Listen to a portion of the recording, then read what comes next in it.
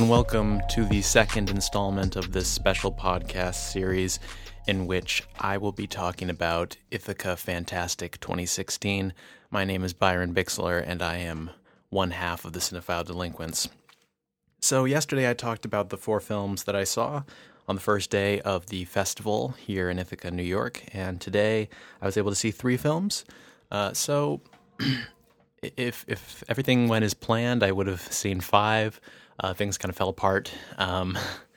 Not to go through everything, but had a very late night last night writing about the films that I saw and kind of getting all that together. And so, intended to just kind of take a nap real quick and then go back out, but slept through my alarm. So I missed the first 2 films that I meant to see, so I ended up just seeing the last 3 instead. Hopefully that doesn't happen again. Tomorrow I'm planning on seeing a full slate of 5. So anyway, the 3 that I did see were interesting, and so I'm going to talk about them here. And I'm not going to go through this time. I'm not going to mention every single film that I missed. You can go to the Ithaca Fantastic site for all of that information, because it would just be a little too much, little too much information. But so anyway, as I said last time, this series is just kind of meant to expand, I guess, on some of my thoughts that I write in the recap coverage article. I just got back from Cinemapolis a little while ago, and so I haven't written it yet. So some of what I say might already be in there, might end up being in there. But this is really just kind of meant to expand on some of those ideas that I'm only writing a paragraph or 2. So this is just to give you a better idea. And just to kind of ramble, informally about my feelings about the film.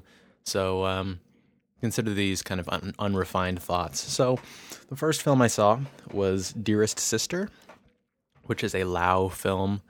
The person who presented the film said that it was the 13th film that has ever been made in Laos. Just kind of amazing. So that's a film industry that's really in its infancy right now, and it is the first or second.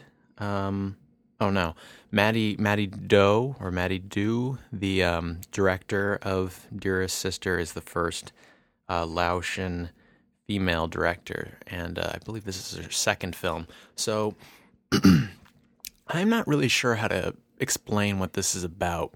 Like I said, I didn't get a lot of sleep, and so going into this, just like last time, really, my first film was kind of a struggle to get through. The pace is very slow, so I was really fighting to kind of stay awake at times. And the thing is, I'm fine with a slow pace in general. It's just I need something that'll interest me, something that'll make me think. This I just had a hard time wrapping my head around. So I believe it had something to do with a woman from the countryside coming and working for a woman in the city, and the woman who she comes to work for begins to go blind, and as she goes blind, she starts to see and hear these spirits around her. And so it's basically a drama with some supernatural elements, very lightly. I wouldn't call this a straight-up horror movie. It becomes more horror-oriented, probably. Well, the last scene is kind of straight-up horror, but most of the film is just a drama with some social commentary in there. A lot of it probably being stuff that I think you would understand better if you were from Laos, which I am not. So I can only kind of assume what it's about. But so I wasn't really sure what to think about this. It was hard to engage with, mainly because although it was a slow pace, the scenes, for one thing, were really short. I don't know what that was about, but we had so many scenes in this movie. It was a little over 100 minutes, I believe, 105 minutes, something like that. But it felt like almost every scene was really quickly run through. They were very quick scenes. And so it was hard for me to really get that breathing room with the characters and with the content to really make it resonate. Instead, it was kind of it was kind of running very quickly through this story, and I wasn't quite able to figure out what was going on or what the character motivations were. I sound very unprofessional right now. Um, I want to say that I just wasn't paying attention enough, but I was really trying with this. Um, I understand it to be about class and to an extent also about post-colonialism, and I'm not just saying that because it's been written about in reviews. I am saying that because there's a character in this who is European. I'm not sure where he's from exactly, but he is either the boyfriend or the husband of this woman living in the city. And there's talk at one point about, you need to get yourself a white boyfriend and all of this stuff. And he plays a very significant role in the film, and he's kind of an overbearing presence. He's kind of a dick. He's making all these choices for his wife or girlfriend. Again, I can't remember. And I feel like he's supposed to represent something. There's a lot of talk of money in this film, which is where I get the class part. This character who comes from the countryside becomes kind of enamored with the city way of living, and she dyes her hair differently and gets a smartphone and like gets a this fancy purse and all this stuff, and starts to become more materialistic. But I think the most interesting stuff in this movie really is from the supernatural stuff, because it gives everything a different rhythm every time it comes up. Most of the film, I wouldn't say it's monotonous, but it is sort of one note in terms of the tone. The drama feels really stagnant. Like there aren't a lot of big moments, and I'm not looking for theatricality per se, but I mean just something to. I can't think of the right word, to hit, let's just say, and nothing quite hit for me in the drama, in quotation marks, if you know what I mean. I know that's not the best way of putting it, but nothing really resonated, I should say. So the supernatural stuff is what worked best for me. So we have a number of sequences in which this character begins hearing these whispers around her, and it's kind of faint, and they're doing some cool stuff with the sound design, and a spirit will kind of manifest in the room, and it's always out of focus and in the background, and they're always accompanied with this kind of like floating matter around them. If you've ever seen The Devil's Backbone, per se, with the Guillermo del Toro film from 2000 or 2001, it's very similar to that in the way that they handle their ghosts here. It's just it adds a very different energy to every scene that they're in when they arrive, and they're all kind of in the shadows, and it is more disturbing like that than to just have them be typical ghouls who are just jumping out and trying to scare you. You really get the sense that they're just kind of dragging themselves around, and they're very sluggish, and they don't. It's hard to say if they have an agenda exactly. Oh yeah, I completely forgot this entire element of the story. There's a whole thing about the ghosts giving the lottery numbers to one of the women whenever she goes into this daze. When they come around, she starts spouting all these numbers, and the woman from the countryside sees these numbers, and she enters them in for the lottery, and like every time that she enters them, she wins all this money. And so that's where all the money's coming from for her to be materialistic. And it's hard to say exactly what their intentions are by doing that. There are some things in this movie about traditions. At one point, this character from the city cuts her hand, and she has this special ointment. I don't know if you call it an ointment. It's just something from these roots and leaves and plants that is ground up and that into a paste and then put on her hand, and it's said to be good for her, but it's not traditional medicine. And she goes into a doctor, and the doctors are like, "Oh, this is giving you an infection now, and so now you're going to be fucked up for longer." So that's another element to this film. But again, I didn't quite wrap my head around this, so I don't know if I can talk about it coherently. That's really the extent of it. I should probably just leave it there and move on to the next thing. So the second film that I saw today was Headshot. And so let me just be straight up with this. This was probably my most anticipated film of the festival. Headshot is an Indonesian action film. This is grade A quality action filmmaking. Seriously, if you love action movies, if you even just slightly like The Raid, do not fucking hesitate and see Headshot. This movie is a fucking barrel of fun. It is so much fun. It's such a blast to watch. The violence is overkill, kind of ultra violence, right? It's like Tarantino kind of violence where it's just blood spatter everywhere, and machetes getting buried in people's heads, and just excessive stabbing and shooting, and shotguns to the face, and all sorts of crazy stuff like that. So if you're squeamish about gore or stuff like that, this is not your movie. There were a lot of people reacting loudly to some of the kills in this movie. It's just brutal stuff. And the villains in this movie, I haven't even talked about the plot. So the setup of this, the plot really doesn't matter that much. For movies like this, the plot is just kind of an excuse to have action, to have fights. And so the plot isn't anything all that special.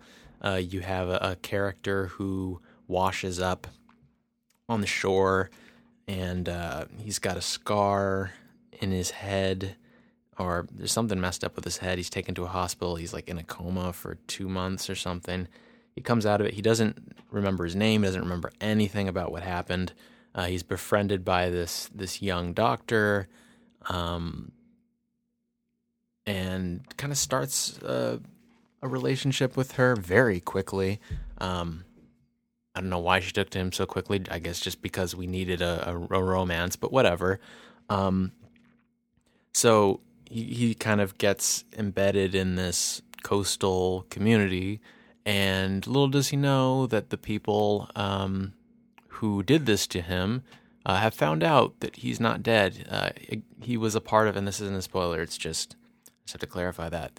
The people who did this to him, it was all part of a thing where he was a part of this crime group, these mobsters, and he double-crossed them, or they double-crossed him, or something like that, and they ended up shooting him on a pier, and he went falling into the ocean, and they thought he was dead, and that was the end of that, but apparently that didn't kill him. And so now they're coming to find him to finish the job, and at some point they take the lady doctor, and the rest of the film is like him trying to fight his way to her and defeat these guys who are led by this big bad guy. Of course, like a lot of these fighting movies, it does have that tiered video game-esque structure where it's about escalating boss fights. But it's not repetitive. It doesn't feel repetitive ever. The fighting choreography is so fresh every single time. You have a variety of different matchups. It's not just one-on-one hand-to-hand fighting over and over and over again. You've got whole groups of people going off against each other with weapons, either all guns or some guns and some hand, like machetes or knives or scissors or whatever.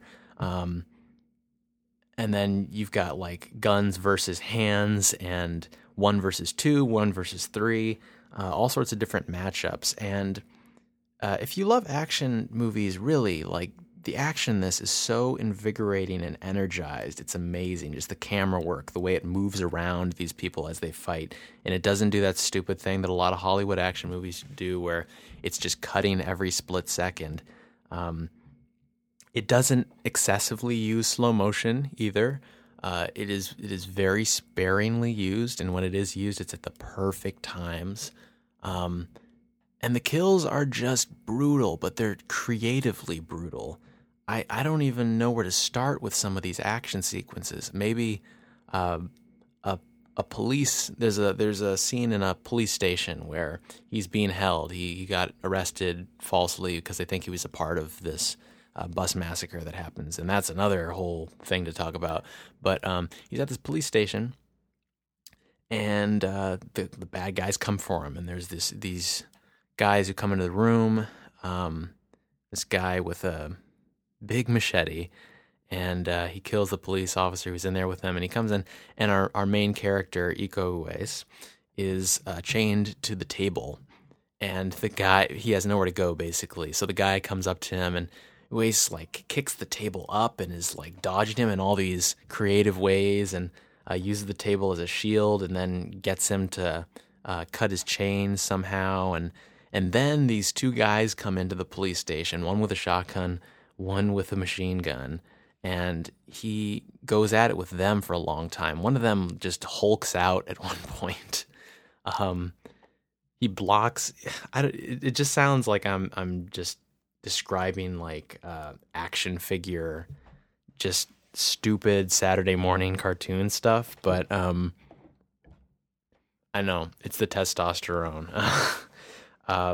It's goofy. It's goofy, of course. It's silly. Like if you look at it objectively, you're like, this is really silly and over the top. But look, it's really creatively done action. So you have the sequence where he's fighting this guy, and he comes at him with a machete, and the guy blocks the machete with his forearm somehow. Like the machete lodges in his forearm, and he forces him back with it. And then, yeah, there's too much stuff that happens in that scene for me to even remember. There's a moment in this that that equals the brutality of the elevator scene in Drive, in which he stomps the guy's head in. There's a scene that's similar to that.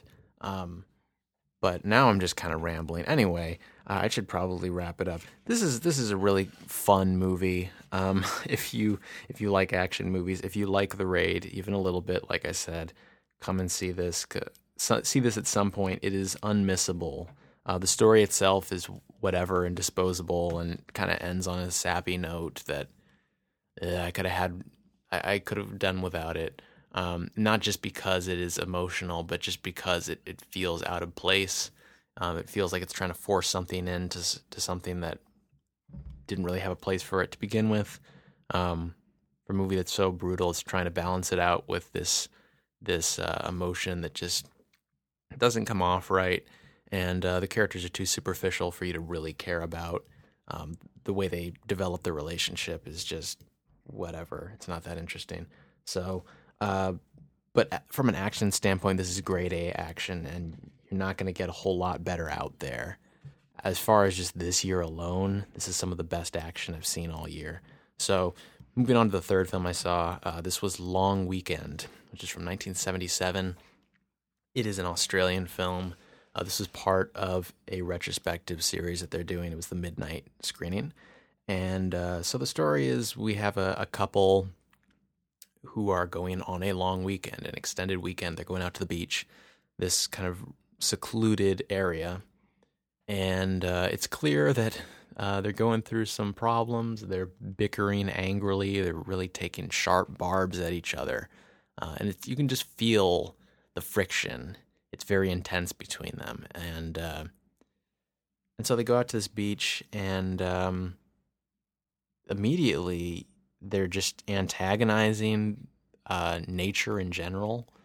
To go along with Wolfen, which I talked about yesterday, this movie is very much the when nature attacks movie, but in a good way, in a really good way, not over the top where you have like fucking groundhogs jumping up and biting someone's balls or something. Like it's not slapsticky. This isn't furry vengeance.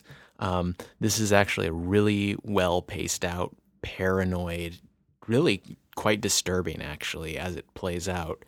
Film that kind of reminds me of Deliverance in a way, and kind of reminds me of Wake and Fright, and just in terms of the way that it expresses its horror. Man, the 70s, really. The 70s, people knew how to make thrillers then.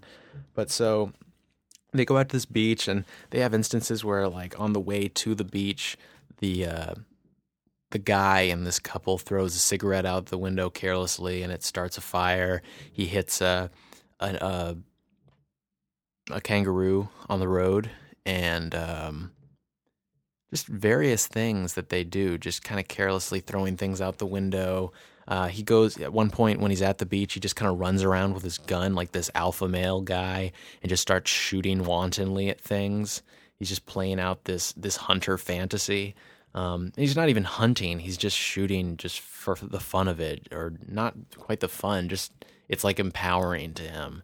And he's out surfing, and he's just kind of like, yeah, man, I'm asserting my manhood out here. But he's just kind of being a prick about it, and the way that he's dealing with the nature that surrounds him. And meanwhile, his wife has found this eagle egg, and she's holding on to it for some reason instead of just leaving it where she found it, and various things like that. Just, you could say, microaggressions towards nature, and some of them really not micro. They're just like directly antagonizing nature. There's a scene where when he sprays his bullets all around, he just shoots a duck in a pond, and it like cuts over to where the duck is, and it's just like a duck with its head blown off, and its ducklings are just kind of paddling around without direction. And it's a really disturbing image, but it really kind of drills in like just how much of an asshole this guy is. So over time, nature is kind of making little gains on them. They're out there with their dog, I should say, as well. And over time, you can feel nature closing in on them in very small ways. At one point, he's swimming out there, and his wife is on the beach, and she sees this big, dark shape kind of moving towards him very slowly. And it's not a shark, it's something else, and we're not really sure what it is. He comes back at one point, and he shoots it, and there's just all this blood in the water, but we don't actually see the thing itself. Birds just come out of the sky out of nowhere. Weird things start happening where he has like this harpoon gun that just shoots by itself at one point, even though he had it on safety. A lot of little things start happening, and they all just start piling up, and it adds to this paranoia that just builds and builds and builds and builds until we get to this point where it's like they are trapped. They are trapped by nature, and nature is like directly punishing them. There is a sense of karma in this movie, absolutely. A sense of, sorry, hitting my microphone here. There is a sense of karma. There is a sense of some cosmic justice playing out that they can't escape. And I love stories like that. It's just unrelenting, unforgiving. And these characters are put through hell. And, you really don't feel that bad for them because they are not the best people. And in addition to what they're doing, although they're not good people, here's the thing. If you're not going to give us protagonists to root for, you need to at least give us protagonists that are interesting to analyze, that are interesting to think about what's going on in their head and why they're behaving the way they are. And this movie does that. These are not likable people, but they're fascinating. Their interactions over time, again, in just very small little ways, a line here and there, a line here and there, we learn about their background as a couple and just why there is this friction in the first place. And we see them going back and forth between fighting and being very intimate with each other, as you would expect it would be in a relationship. It's not all one thing. It is going back and forth. But here it's particularly volatile when it goes to the fighting. And you come to learn why, and I'm not going to say why. It is kind of a shocking admission when it comes out. And you're like, whoa, this is what this was all about. It's a fascinating film. It is probably, it's got to be the best film that I saw today of those three. Somehow I'd never heard of this movie before. I'm so glad that Ithaca Fantastic put this on, because like Wolfen, I probably never would have seen this. And I hear about a lot of movies, but somehow this had completely escaped my radar. So if you can find it somewhere, I don't know if there's a DVD of it or where it's available, but if you can find it and you like 70s thrillers, and you like when nature attacks movies that have a lot of psychological elements, and movies that get under your skin in very subtle ways. Because again, it's not overt in any way. It's very much about small things building up over time. You don't have just animals jumping out of the forest trying to bite people's heads off, or just one monstrous animal stalking them or whatever. It's a lot more subtle. There's one scene in particular where this thing that he shoots in the water is a recurring element throughout the film.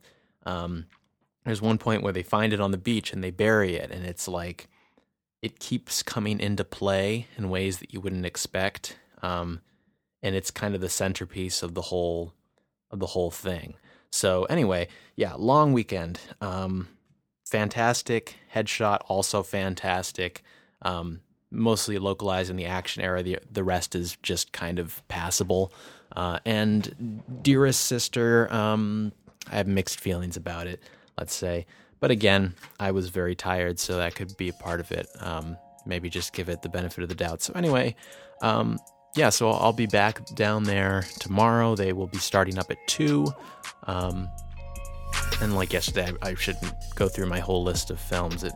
You'll find out when I post this, when I post that podcast special. So if you are in the Ithaca area and you are looking for some great films, you're looking for something to do this weekend, definitely come out to Ithaca Fantastic. There's some really interesting stuff playing, and it's all going to be wrapping up on Sunday night, so you got 2 more days to do this. So